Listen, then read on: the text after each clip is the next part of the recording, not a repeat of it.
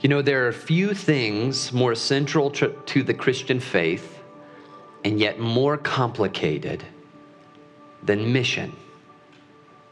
We know that we serve a missional God, the God who sent his very son to come into the world, to live for the world, to die for the world, to rise for the world, to redeem the world.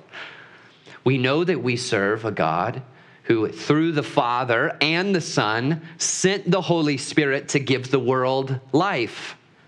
We know that we serve a God who is coming again to make all things new, to redeem his world forever. We serve a missional God.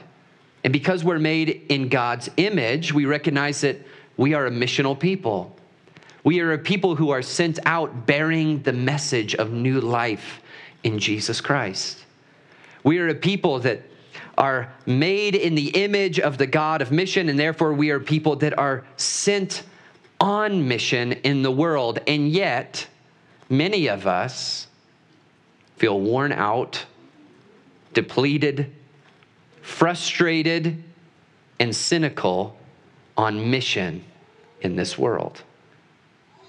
Many of us experienced, a life of mission early in our lives. We experienced maybe a big tent revival, or when I was in college, we shared the 4 spiritual laws with people. Did anybody else do that? 4 spiritual laws, that kind of stuff, Campus Crusade. However, if you talk to campus ministers today, or young life leaders today, or if you are alive at all today, you recognize something. Our missional landscape has shifted. Things feel substantially more complicated. Billy Graham revivals aren't seeing half the city converted anymore. And we wonder, what does it mean to be on mission today? We ask the question, has God changed? Has the mission changed? How are we supposed to engage this shifting world? And many of us have just given up a life of mission. Well, today, as we continue in our sermon series on the life of the beloved and the practices of the beloved, I want to remind us that as the beloved of God, as disciples, we are all people sent on mission. Yes, it feels like the soil that we are in right now is quite rocky, but that does not change our identity. That does not change our calling. That doesn't change who we are to be a people on mission. And so today I want to look at Acts chapter 20, Paul's farewell address to his beloved church in Ephesus, a church that he helped plant. These are people that he helped bring the gospel to and raise up as leaders. And when he addresses them, he addresses both his past ministry, but also his future ministry. And I want to look at 2 things today. First, as a people called to mission, we are called to absolute confidence in the power of the gospel. Absolute confidence in the truthfulness of the gospel, and a confidence that leads to compassion that the gospel is actually the best possible news for a fallen world. First, we are called to confidence. And then second, I'd like to remind us that faithful mission, faithful evangelism, faithful engagement with the lost world necessitates the building up of the church. The church is the culmination and continuation of mission in this world. I did Campus Crusade all through college. I spent so much of my time doing direct evangelism on my campus at Purdue. And people would think I was foolish or they'd love me, and it rarely was anything in between. But everyone who we shared the gospel with, who made a decision for Christ, who did not connect with a gospel-preaching church, did not stay in the faith. It is just as important that we look inward to the life of the church as we look outward, because faith is sustained and grows in the life of a healthy church. So if you would, turn with me to Acts chapter 20, verses 17 through 21. Or 27, actually, 27. You yourselves know how I lived among you the whole time from the first day that I set foot in Asia, serving the Lord with all humility and with tears and with trials that happened to me through the plots of the Jews. how I did not shrink from declaring to you anything that was profitable and teaching you in public and from house to house, testifying both to Jews and to Greeks of repentance toward God and of faith in our Lord Jesus Christ. And now behold, I'm going to Jerusalem, constrained by the Spirit, not knowing what will happen to me there, except that the Holy Spirit testifies to me in every city that imprisonment and affliction await me.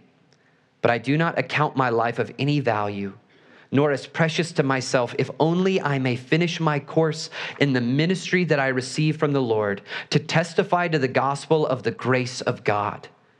And now, behold, I know that none of you among whom I have gone about proclaiming the kingdom will see my face again.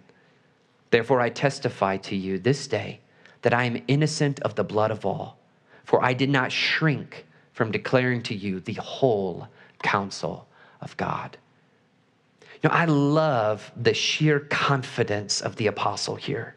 He knows that imprisonment and affliction and death are awaiting him, and yet he is compelled by the goodness of the gospel to go forth regardless. And he uses a couple powerful phrases. He uses the phrase shrink back twice. In verse 20, he says, I did not shrink from declaring to you anything that was profitable. Do we still believe that the word of God is profitable in people's lives?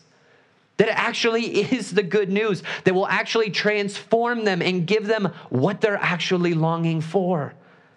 In verse 27, he says, for I did not shrink from declaring to you the whole counsel of God. Do we actually believe that all of God's word is good news for people? Or do we want to help God out and cut out those bits that we think the world can't quite hear? And then in verse 24, he says, but I do not account my life of any value, nor as precious to myself, if only I finish my course in the ministry I have received from the Lord Jesus, to testify to the gospel of the grace of God.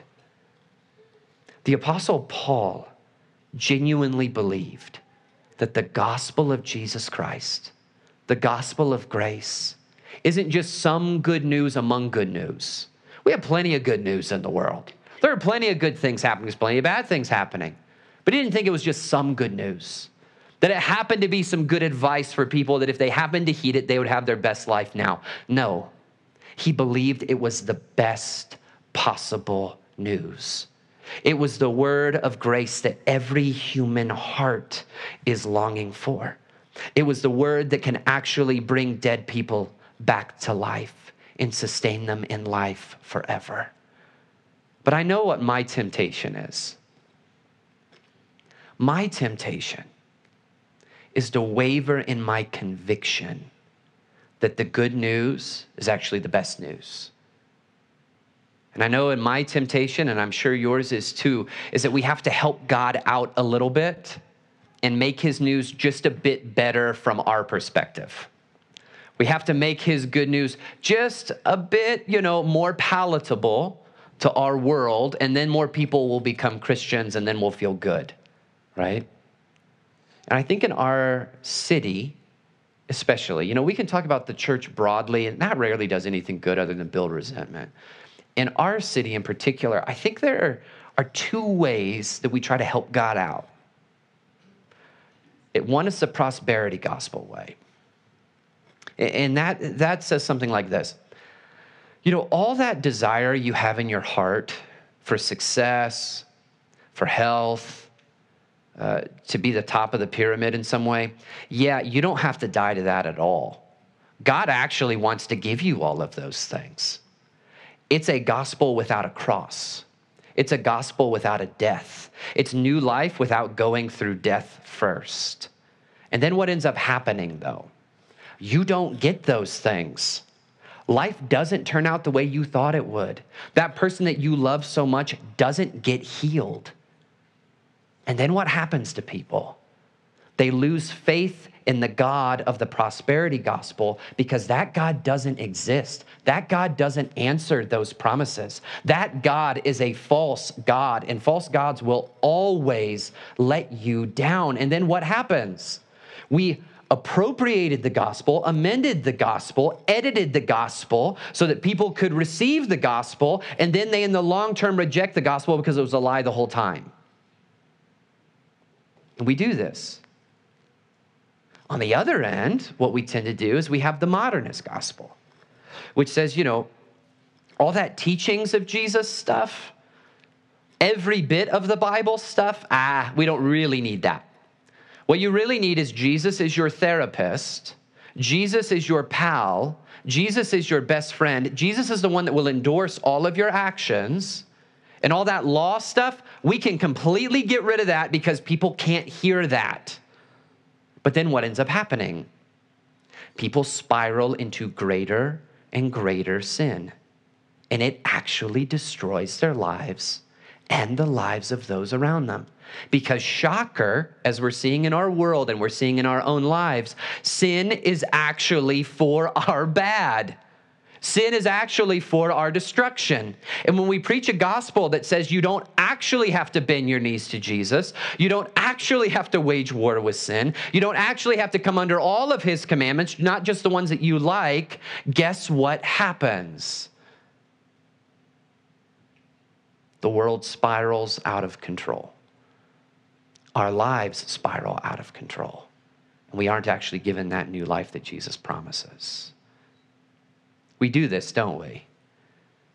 We think that the good news of the gospel and the proclamation of the lordship of Jesus is just too hard for people to hear, so we try to help God out by cutting out bits here and here, amending things here and here, and then what ends up happening? They serve a Jesus that doesn't exist, and that Jesus lets them down.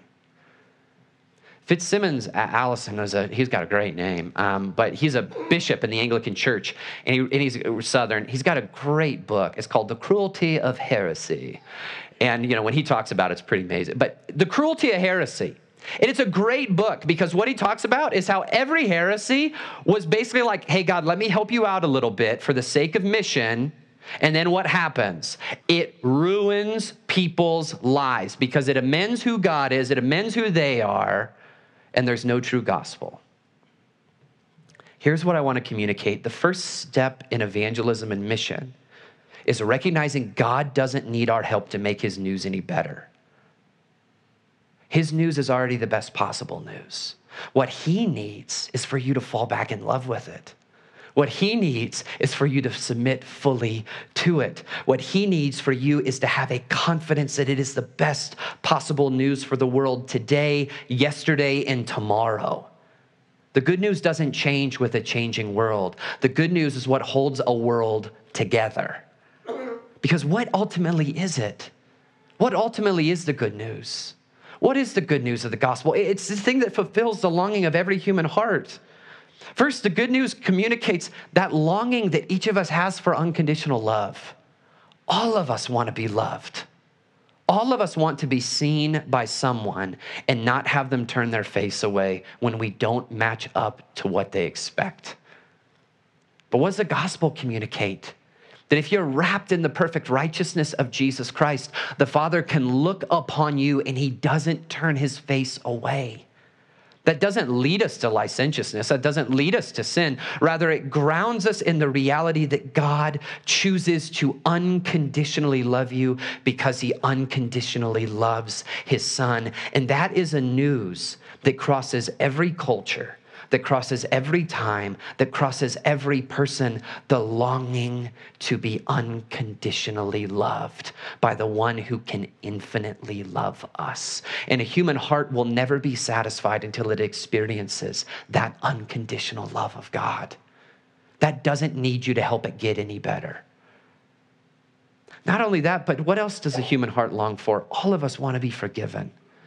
I think that's one that we lie to ourselves and we say, well, our modern world doesn't think it needs to be forgiven because it's lost a vision of sin.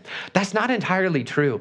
The more that we try to convince ourselves that we don't have anything to repent of, the more we actually feel that deep malaise and fear that we actually do carry guilt that we thought we would get rid of if we just got rid of moral standards, right? It doesn't actually disappear. In fact, People are far less happy today. Depression is wildly increasing. People are entering into just a season of human existence that I'm not sure we've ever seen before. Why? Because they know they need to be forgiven. I know I need to be forgiven. I want somewhere to take my guilt. I want someone to take my shame away. I want someone to clothe me and cover over me. And I know I'm not the only one. And the good news of the gospel is this, that Jesus can take your shame away. He can actually offer you forgiveness. And the reason why he can offer you forgiveness is because he has a moral law that none of us live up to, that leads us to recognize we don't live up to it. And then it compounds the gift when he takes away the consequence of our failure to keep it. When we try to remove the law, we actually remove the very thing that compels us and moves us to Jesus to take that weight off of our shoulders. This is actually what your neighbors are longing for. This is actually what your children and your parents and your loved ones that don't know Jesus are longing for. They're longing to be forgiven. And that can only ultimately happen in our Lord Jesus. That is such good news. You don't need to make it better. And then finally, I think we're all longing for purpose. You know, we thought that if I can just direct my own purpose, then I'll be ultimately happy. And as it turns out, that's not the case. We're longing for a king to tell us what we ought to do. We're longing for a story of the world to give us a framework so that we can actually understand how the world works, because we know we can't understand it on our own. And the good news of the gospel is that we've been adopted as royal children with a royal purpose of having dominion and authority over the whole earth. See, that's actually the end of the story. That's where we are moving towards. That's the telos of this gospel message, that because we've been adopted, we've been brought into the great story of God that gives us purpose and meaning in life. That's so good. You don't need to amend it. And so my prayer for you is first that you would have a deep conviction that the good news is the best possible news. But not only that, that your heart would be moved by compassion for those that don't yet know it. In verse 31, Paul says this, "Therefore be alert, remembering that for 3 years I did not cease night or day to admonish everyone with tears." Is your heart moved to tears for those that don't know Jesus? Is your heart moved to tears for those that don't know that unconditional love that you know? That don't know that forgiveness that you know? That don't know that purpose that you know? I don't know who that person is in your life, but my prayer is that your heart would be reopened to them, that you might go back on mission to proclaim this news yet again, that it is the best possible news. But because we're running out of time, I want to move on, and I want to look at the centrality and the importance of the church for lifelong discipleship. All of us have seen it happen in our lives. Someone makes a confession of faith, and yet they are not connected to the people of God. They want to be a person of God without the people of God, and that never works out. Look back at verse 28 with me as Paul equips and commissions the elders, godly priests, godly men, to oversee the church. "Pay careful attention to yourselves and to all the flock, in which the Holy Spirit has made you overseers, to care for the church of God, which he obtained with his own blood. I know that after my departure, fierce wolves will come in among you, not sparing the flock, and from among your own selves will arise men speaking twisted things to draw away the disciples from them. Therefore, be alert, remembering that for 3 years I did not cease night or day to admonish everyone with tears. And now I commend you to God and to the word of his grace, which is able to build you up and to give you the inheritance among all those who are sanctified. I coveted no one's silver or gold or apparel. You yourselves know that these hands ministered to my necessities and to those who were with me. In all things I have shown you that by working hard in this way, We must help the weak and remember the words of the Lord Jesus, how he himself said, it is more blessed to give than to receive. You know, we're all responding to things in our life, aren't we? We're all responding to things. Maybe we had a really bad father. And so we spend our life maybe questioning authority. That can be the shadow side of it. But it can also compel us to something good. It can compel us to say, yeah, I'm not going to do that for my kids. I'm going to love my kids. I'm going to see my kids. I'm going to be present to my kids. So often in our lives, we have difficult things in our past that compel us to greater action in our future. And for me, when we planted this church, I was growing increasingly suspicious of the missional church movement. Many of us were raised as evangelicals and therefore raised with a heart for evangelism. And what the missional church movement said is that the church is fundamentally a vehicle for evangelism. And so in my lifetime, I saw a couple different streams of this occur. You saw it kind of in the boomer generation with the seeker-sensitive church, right? We're going to sing songs that sound like the culture, preach sermons that sound a whole lot like, a motivational speech of some kind. Make church not feel churchy at all for the sake of reaching people, right? In my generation, it kind of became this angsty, woke, post-evangelical, we're going to out social justice the social justice people, and then people are going to become Christians, right? Well, it turns out neither of those worked super well. In my life, what I saw was, occasionally someone became a Christian here or there, almost never through the ministry of the church, almost always through devout disciples reaching of someone that they cared about, almost always. But then what I saw was something interesting. Friend after friend after friend after friend deconstructed and left the faith. They became suspicious of the faith, resentful towards the faith. They started to believe that actually the world was better at being Christians than Christians were at being Christians. And they left the faith. Clergy friends of mine left the faith. So many of the people I graduated from seminary with are not Christians today, are angsty Christians that aren't Orthodox at all, or are enemies of the gospel. And how many of us have lived that? If you're beneath the age of 40, you've probably seen this over and over again in your life. And so what I started to ask was, something is off here. Our churches are not reaching the world, but the world is doing a great job of reaching the church. And I started to wonder if it was actually the result of our priorities, of how we did things, of our mimicking and parroting the world, whether it was our sermon series or our actions or our music or whatever it was. And so what I wanted to do is I wanted to plant a church that had the audacity to just be a church. I wanted to plant a church that had the audacity to preach to our children, not a carefully nuanced gospel that basically loses all of its fangs and its teeth, but just preaches the historic faith that has been wise and true and honest forever, as if it was wise and true and honest today. And yes, we have hard questions that we have to answer. Yes, we are living in a very different culture today than Aquinas was or Calvin was or whatever. But at the same time, we're really not. The world has always been turned in on itself. And the wrong response of the church is to either isolate completely or to accommodate itself to the world. The church actually needs to have a unique language. The church actually needs to have a unique set of rituals and actions. The church actually needs to have a unique coming of age process for children.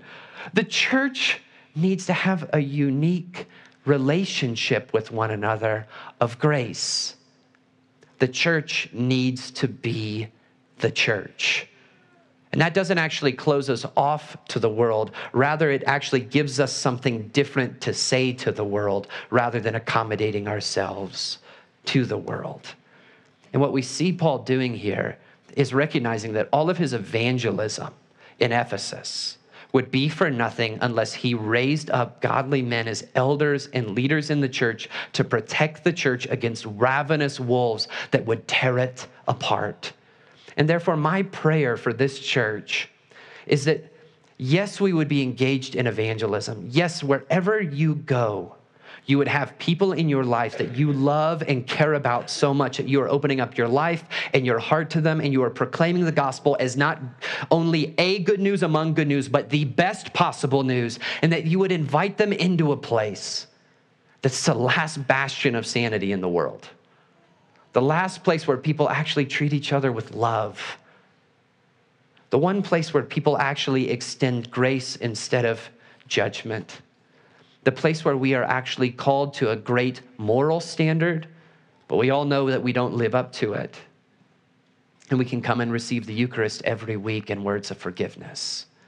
That the church would actually be the church. Because here was my experience. We spent all of our time wrapping our minds around how do we mobilize the church to do something other than that. And we didn't reach people, but they did a great job of reaching us. And all the real fruit of evangelism in our culture occurred when you all were living as Christians in your neighborhood, in your family, in your places of work, on mission at Young Life or in Campus Crusade or in a work ministry, that the church was strengthening its disciples to send them out to reach the world so that the world might come in and experience something utterly different. The world might experience a community transformed by grace. Don't ever forget that just as central of a life of mission is a life of building up the local church. And that doesn't just happen with you serving in our kids' ministry. That doesn't just happen with you giving to the church. This doesn't just happen with you, filling all of the roles of the church. How that happens is for you to pursue Jesus Christ with your whole heart and to bring that transformed life here. So that when you see someone new, you actually are curious about who they are. So that when someone wrongs you here, you are actually quick to forgive as you have been forgiven. So that when I mess up, you still love me regardless. That's why our church experienced coronavirus very differently.